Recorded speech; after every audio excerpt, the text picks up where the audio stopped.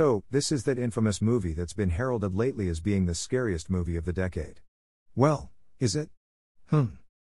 Well, if you scare easily, and have an illogical fear/belief in ghosts, demons, and the supernatural, then yes, in all likelihood, this movie will scare the hell out of you. But if you're a manly man like me and don't scare easily nor believe in any such supernatural nonsense, then, well, you'll also be scared, but the hell will still be well within you once it's over and done with. Har har. Yes, this movie is scary, damn scary. Not the scariest movie I've ever seen, but it comes close. The award for scariest movie still goes to a Spanish import called Rec. That one's about zombies, and that was a horror of nightmarish proportions. This one is about ghosts and demons, and doesn't have the same visuals and narrative as that one, but still manages to be effective thanks to some great sound editing and a constant feeling of dread over what lies just beyond the darkness of the staircase. Ooh, spooky. It's not what you see that's scary, it's what you don't see, of what will happen next, of the things that you hear just off camera. Without spoiling it too much, there's one scene that really freaked me out, and it involves nothing more than the two main characters being really confused after hearing a noise and deciding to leave their room to investigate, then hearing something from the place where they just were and pointing the camera at it in confusion, knowing that whatever it is has just moved into their room and may be waiting for them to return. It's hard to explain without going into specifics, but it gave me the creeps. That's just one of many scenes that are weird and creepy and somewhat disturbing. The movie's full of them.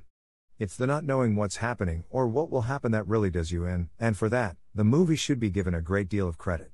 It accomplishes so much by simply applying pressure to that which we fear of the most, the unknown. And also, for the dumber among us, demons.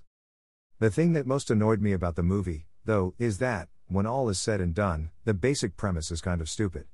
Sure, it's effective, but it's nothing special. And the ending was terrible. Awful. It took everything that happened before it and flipped it around for no reason other than to get that precious last scare in. Lame. Thanks a lot, Paramount. The ending is also inconsistent with some rather subtle visual cues that the film drops near the beginning.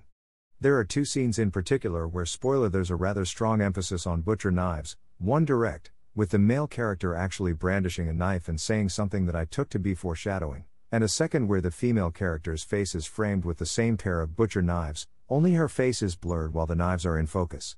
And spoiler, so I was disappointed when they were never used. But then I read that the ending had been changed, and that the original ending used them to great effect. So, yes.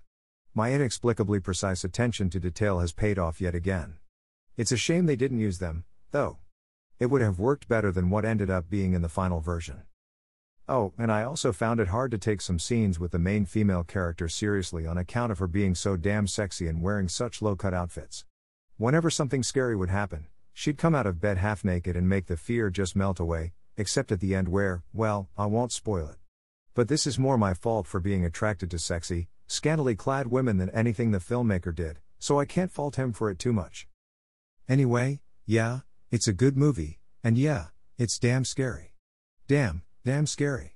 I was on edge for a few hours afterward, and I can't remember the last time a film's done that to me. If you want that kind of effect, watch it in a theater if you get the chance, at night, and try not to read any spoilers before you go into it, except for this review cause it's great and long and I had nothing better to do with my time than write it. But seriously, the less you know, the better.